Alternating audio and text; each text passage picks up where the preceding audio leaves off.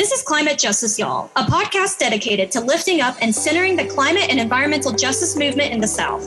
Despite the South being the most biodiverse, diverse, and one of the largest economic engines in the world, we are underfunded and often barred from the decision-making table. Because of that, we decided to pull up a chair and amplify the stories of communities in the South hit the hardest by the climate crisis. We're using good old-fashioned storytelling to shine a spotlight on these Southern leaders from all walks of life, putting in their blood, sweat, and tears to transform the region. The usage of y'all in the title is on purpose. We are honoring our Southern heritage of creativity, resilience, and ingenuity. All right, y'all, it is season 2 of Climate Justice, Y'all. Let's get started. Hi, Justin J. Pearson. Just to get started with the show, let's go ahead and have you introduce yourself and your organization and what you guys do. I'm happy to. And thanks, Abigail. Thanks, Marisha, for allowing me the opportunity to be here. I am Justin J. Pearson, and I serve as president of Memphis Community Against Pollution, as its founder and the co-founder of Memphis Community Against the Pipeline. That's so cool. And listeners, that doesn't even begin to showcase everything that Justin J. Pearson does, because I mean, good grief, talk about a rising star and being a youth activist. Sure. I saw your interview on the John Oliver show and I was like, wait, oh my God, we get to talk to this dude? Like, perfect. All right. Well, so today's episode is usually primarily about youth activism and the power that young people have to push for transformative change. So we would love to hear more about your experience about fighting against that pipeline that was going through Memphis. And so what is it and why were you advocating against it? Yeah, so Valero Energy Corporation and Plains All American, two multi-billion-dollar oil conglomerates, sought to build a pipeline about 49 miles long from Memphis to Mississippi in order that the oil could be exported down at the Gulf of Mexico near Cancer Alley. This pipeline project cut right through the heart of Boxtown, a community built by formerly enslaved African Americans, and Westwood, a community that's 95% African American. Our neighborhood, where I'm actually from, a fourth-generation South Memphian, was the place that they called the, quote, path of least resistance, and we resisted. This pipeline project was only intended for oil to be exported. None of it would have benefited Tennesseans. None of it would have benefited the people in Memphis, but they'd used a lot of tactics and ploys in order to disrupt the community, to ensure that they would be able to move this project forward. They paid people off very little for their land. They threatened folks in court using the power of eminent domain, which we went to court about, and were near a summary judgment saying they didn't have that power before they quit the project. They were threatening our drinking water. In Memphis and in this region, we get water from an aquifer, which is rainwater, which was rainwater 2,000 years ago, some of the purest water in the country and the world. And they were threatening that. These pipeline companies didn't care at all about the Black, the brown people who lived in these neighborhoods, or the poor folks that they were going to exploit and hurt by building this project. And so in the fall of 2020, October, we listened to a project. My family, my future co-founders and community leaders and neighborhood associations heard the pipeline project articulate, why is this so great? Why is this so good? But then we wanted to resist after hearing that presentation, hearing how condescending they were, and that they were so adamant about doing this regardless of what the community wanted. And that's where I really started to get more involved and engaged in this fight. So this isn't my first time hearing that companies, they kind of threaten you and the community to, I don't know, just try to hold back and not fight for your community. What is the path for least resistance, and how do you get the community members to even try to continue to fight for their freedom, their rights? That's go ahead. Yeah, that's it. That's the question. That's such a perfect question, and it's true. Communities are often exploited by corporations who don't care about the community at all. They care about their profit margin, right? And how much money they can make.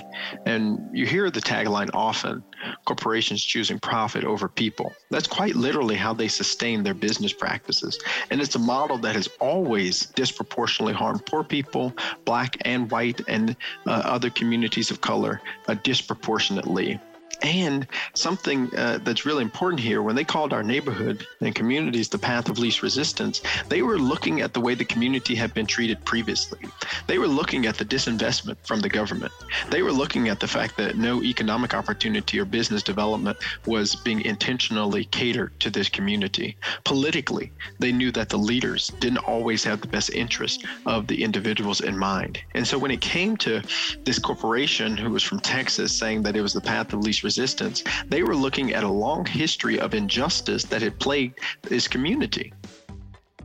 And so they didn't realize and didn't understand that that community that they thought was the path of least resistance, because people in positions of power who are empowered to actually care for the people were ignoring them. They missed that those people who live there, though, are quite resilient. And for centuries, Black folks in particular in our neighborhood and community have resisted. Enslaved folks built this community of Boxtown, and it is called that, and it got that name because they used wood from boxcars to build their homes, to repair their homes. It is that type of determination, that type of resilience, that type of perseverance that continues to push forward this movement even unto this day. And so for a lot of communities that are tired, that have been beaten back, that have been resisting injustice for a really long time, it is difficult to say, let me gear up for just one more fight, right? Let me keep going for just one more fight. But we must, because that's what we are called to do in this moment. And it's really important that we don't try and do that work alone.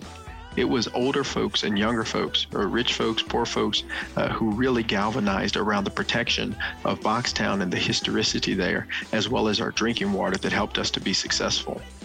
And that was subversive to the status quo. That is what corporations didn't anticipate happening. They thought it would just be poor Black folks fighting, poor white folks fighting. But when wealthier people and people from different parts of the town and different parts of the state and different parts of the country, even globally, started to care about what was happening, it changed the course of history for us. You can't see us, but Marisha and I are clapping, snapping. All types of praises is just going on. Yeah, we're kind of going to church over here. Yeah. Well, I mean, you bring up a really good point about the importance of having like not only an intergenerational like movement, but making your cause sympathetic for people who aren't in your community to begin with, you know? So I would love to ask more about like, did y'all have strategies, or were y'all just going from the heart when it comes to engaging with people? Or, you know, because I mean, you were only 26 when you like led this movement. So kind of what was going on through your mind when it came to you leading this movement, and what strategies did you use? Unless we can't talk about the strategies because the oil companies are listening. You know what I mean? Well, I mean, oil companies are always going to be listening. In fact, they during the height of the fight, they were paying people to listen to everything that I was doing. Oh God. And so that's okay. And one was a strategy session with activists. So hey, what can you do?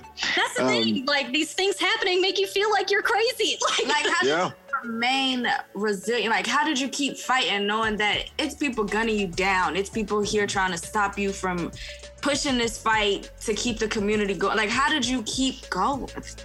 Yeah. So these are connected, right? The point of resilience that we had is our community. I am oftentimes in the pictures and things, but this movement was really led by elders in Boxtown, Westwood, West Junction, neighborhood associations. It was their resolve, their stick-to-itiveness that allowed the fight to even be a fight by the time I moved from Boston back home to Memphis. You know, this pipeline project had been going on for over a year and a half. They had been holding community sessions and meetings. And as one elder said, you know, we held them off long enough for the cavalry to come.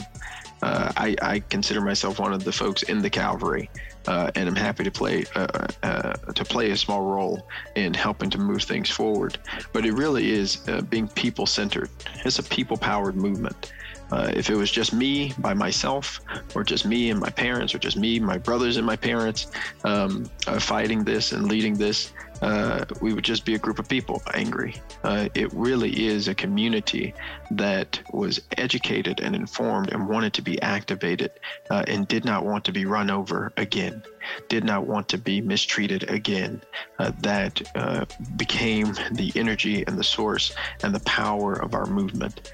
For me as an individual, it's important that folks realize there's an emotional toll to doing anything worthwhile. There's an emotional toll that can produce positive benefits, and some emotional tolls that produce negative benefits, right? I think the pipeline companies put a lot of emotional toll into what they were doing, which was evil. And that was the energy that they had. But our emotional toll was liberating, and it was for love's sake, and for the love of our community, and the love of our people, and the love of our resources, and the love of our water. And that is more sustainable, and at times also renewable. And when it comes to how do we get more people, right, like engaged, the threats seemed on the surface to be directed just at Black folks and poor folks, right? That's what it looked like. And this is a story of environmental injustice and climate injustice in our country. It looks like it's this marginalized group, these Native American people, right? These communities of color that are just going to be harmed, these poor white folks. And at the surface is where the pipeline companies really love to fight, because there they can exploit. They can tell white folks, you don't care about the Black folks in South Memphis. They can tell rich folks, you don't care about the poor folks in Kingston, right? Like they can do that. But when we, with hearts deeply concentrated on each other and community and love and also victory, right? Because we wanted to win. It created a different atmosphere, I think, in which to organize. And so when I think about, how do you build this coalition, we also found something that was universal, which was threatened, our water. In a lot of fights, what's universal? Our air. Yes, it would have been the water of the communities of South Memphis hurt disproportionately, but that would have had ripple effects to everybody. Right?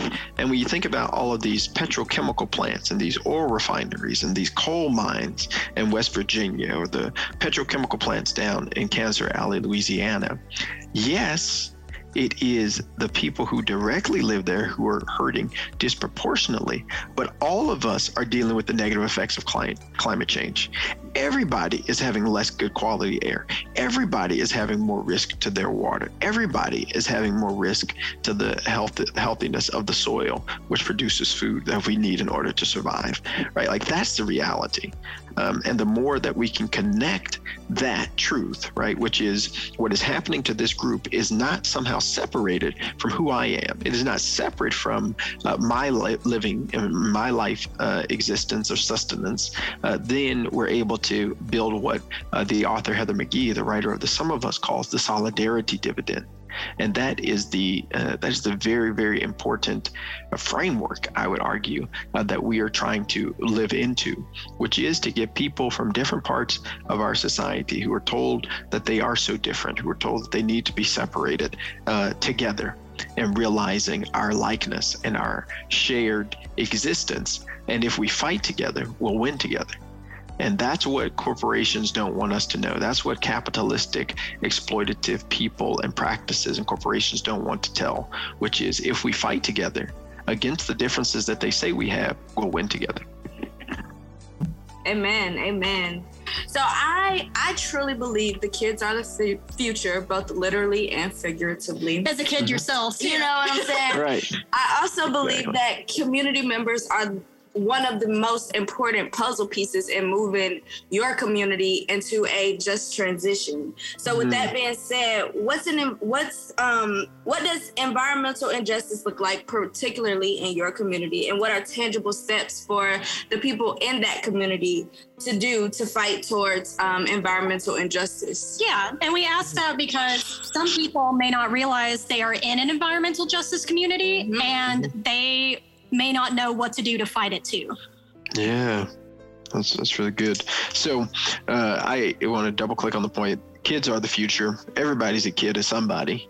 And the truth is, if we don't, even in our movement, one of the priorities for me this year has been to work with a lot of high school students and students under the age of 18, people under the age of 18, to get them more engaged in the fight against pollution. And things are happening organically that really make me emotional. But a group of third graders held a rally to protect water and to stop pollution at one of our schools earlier this year. And I didn't even know it was happening. Someone told me about it. But that is proof, the proof point that what we are doing and what we are saying matters. And it is the saying that we are borrowing this planet from those who are to come. It is not ours to keep. We are borrowers for future generations, and we have a responsibility to have a mindset of long-termism, is what it's called, where we are looking well into the future. And one of the beliefs of our Native American brothers and sisters that I've heard articulated is about 7 generations. And I've heard it 2 ways that are really important in my mind. One way to think about 7 generations is that think about the 3 generations behind and all that they endured, and thank them for their sacrifices that then got you here, right, into the present, and then look into the future, right? And so look back, realize you are a generation, and then look into a few generations into the future. And another way it's articulated is you are a generation, we are a generation, and 7 generations from now, what will they inherit from us, right? What will we have given to them? And another great question is, what kind of ancestors will we be for them? And so kids are definitely the future, and it is not the responsibility of children to fix the evils of adults. And that's the work that we have to be presently engaged in and resisting as people with privileges, as people with power, as people with voices, to use that to echo what children are asking for, which we know in our bones that children just want to be happy. And it's hard to be happy when your lungs are being choked by toxic facilities. It's hard to be happy when the soil that you play in, like in East Chicago, Indiana, is poisonous. It's really hard to be happy when the water that you drink can scar your skin and can give you a disease such as in Flint. And so we've got a responsibility to create a present that resembles the type of reality we know all children deserve, not just rich children who happen to live in the right places or have the right skin color. And the reality is, depending on where you live, it dictates a lot about the life that you're going to have. As I heard one person say, your zip code has a whole lot more to do with your well-being than your genetic code. And that's frightening and quite terrible for people who are poor and people who are excluded and folks who are marginalized in our society. Because in American context, the United States federal government actually created policies decades ago about who could live where, through the practice of redlining. And by redlining, they determined where Black people were and where they would be able to live, and where wealthier people and white people would be able to live, and never the two shall meet. And I'll tell you what ultimately happens in my mind. Industry and polluters and land use control boards and local governments all looked at those maps where they were red, identifying Black people, and that's where they built these facilities and these industries. And I'll give you a case in point. In Southwest Memphis, we have 17 toxic release inventory facilities. If you're living near an oil refinery or a steel mill, if you're living near these factories that are creating pollution, you're living in an environmental justice community. If you're dealing with hundreds of trucks, 18-wheelers every day up and down your streets, that is impacting the lung quality of the kids and of the individuals in the community who will grow up, and they're going to need more medical care than on average. They're going to have a different life expectancy than on average. And it's so severe right in the neighborhood where I live that by living here, our average lifespan is expected to be 68 years old. And if I lived in Germantown up the road, I would get 10 more years of life, because their life expectancy is 78 years. 10 more years of memories, 10 more years of experiences, 10 more years to do and fulfill whatever dream someone has. And so it's really important that people realize a majority of folks, particularly if you are Black, Indigenous, person of color, especially if you are poor and lack wealth, you are very likely living in a community where there are landfills. You're very likely living in a community that is ripe for exploitation by corporations. Wow. Yeah. 10 years? 10 years.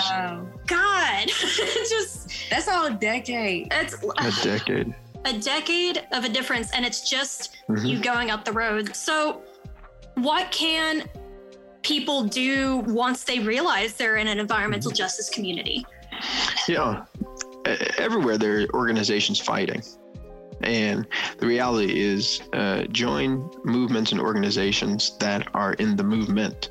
If you're in an environmental justice community, it's really important when you smell things to report it. And you can do that at the state level through the Tennessee Department of Environment and Conservation in our state, but through the EPA, the Environmental Protection Agency. It kind of has these hotlines that you can call. You can join organizations like Memphis Community Against Pollution, right? Like we're out there. And there are some larger ones that exist as well that I think are doing great work, such as the Sierra Club, who have been on the front lines here in Tennessee, but also across the country and pushing some more forward and progressive policies. But it's important that you join some folks who have some institutional knowledge and who are doing some work. Or if you don't have those folks, it's time to start making calls to local organizations such as the NAACP to see if they have some work on this. And if no one, then now is the opportunity to start. And very likely it can be you, right? There's an opportunity in a lot of places to create and really just get people in your community together to start having a conversation about this, which can be kind of scary. But if you're like me and you've firsthand experienced the effects of relatives dying from cancer because of toxic air and things like that, folks are willing to talk. And then you bring in leaders, your city council person, your state representative, and you call them in and say, what can you do about this? And what will you do about this, and hold them accountable? It isn't going to happen immediately. But the reality is we cannot afford to not tackle this issue because it is literally killing people. And the ramifications of pollution are going to exist and become more pervasive as it relates to climate injustice and climate change if we don't do, and if we don't act, and if we don't fight now. Wow. You just so seamlessly, Maurice and I have been throwing so many questions at you, and the fact that you just seamlessly just boom, boom, boom, answer them. It's great questions. Yeah, just you're amazing and you're inspiring, and very kind. Thank you. I'm really, really proud to be a Southerner and be in the same region as you. Yes. You know what I mean? Yes. But speaking of that, it seems like your activism is based in the South, specifically in Memphis and in Tennessee. Why do you keep fighting in the South despite all the challenges, whether it be the government, corporations dumping their things, fossil fuel companies listening in on your meetings? Why do you keep fighting in the South? I mean, you go where the fight is.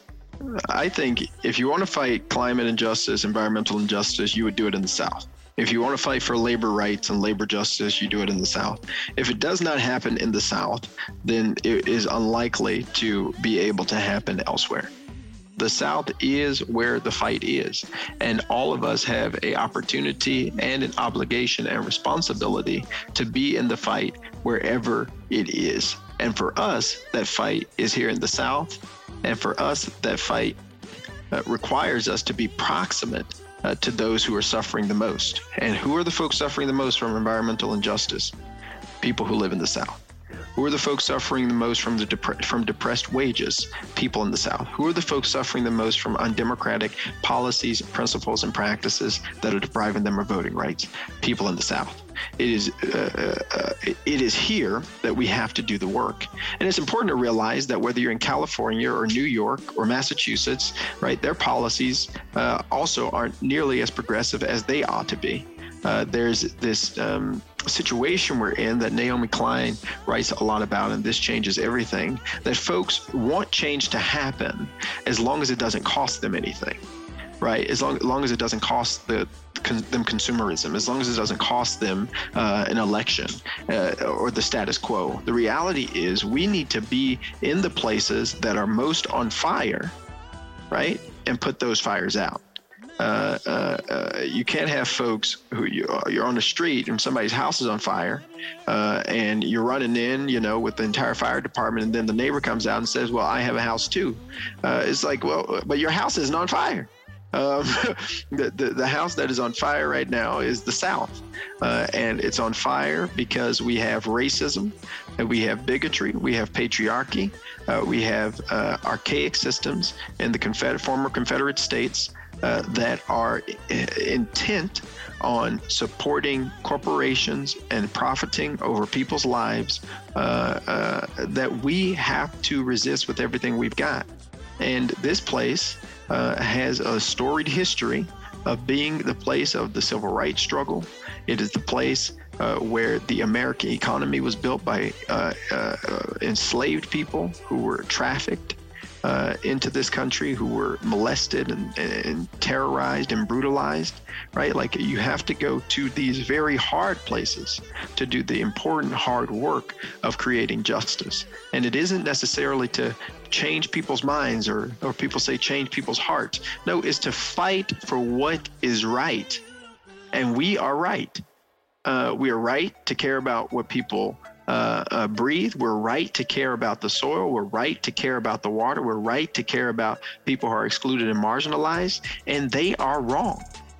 They have been wrong ever since they wrote into the Constitution that Black folks were 3/5 of people. They've been wrong since they committed genocide against Native Americans. And we're wrong now for not recognizing these interlocking injustices and oppressions that are hurting people and not doing a goddamn thing about it. So to be right requires us to be proximate to the people who are suffering the most and getting in the ring and being in the fight, not running to places that seem safer, because really those are just people who might be more complacent, right? And as Dr. King once said, who prefer peace, right, to justice. And I'll take no peace if that's going to get us closer to justice. And that fight is necessary to happen in the South with everybody. Mr. Justin J. Pearson, Mr. Justin J. Pearson. Oh my goodness. Are you a preacher? What are you? Like, oh my God. Every now and then. We have thoroughly enjoyed talking to you this episode. But before we go, we just want to ask you one question, one simple question maybe. What gives you hope? What keeps you going? What keeps you fighting in the South? What gives you hope? Yeah. Y'all do. Thank you. Y'all do. We are not alone. And that's really, really, really important to realize.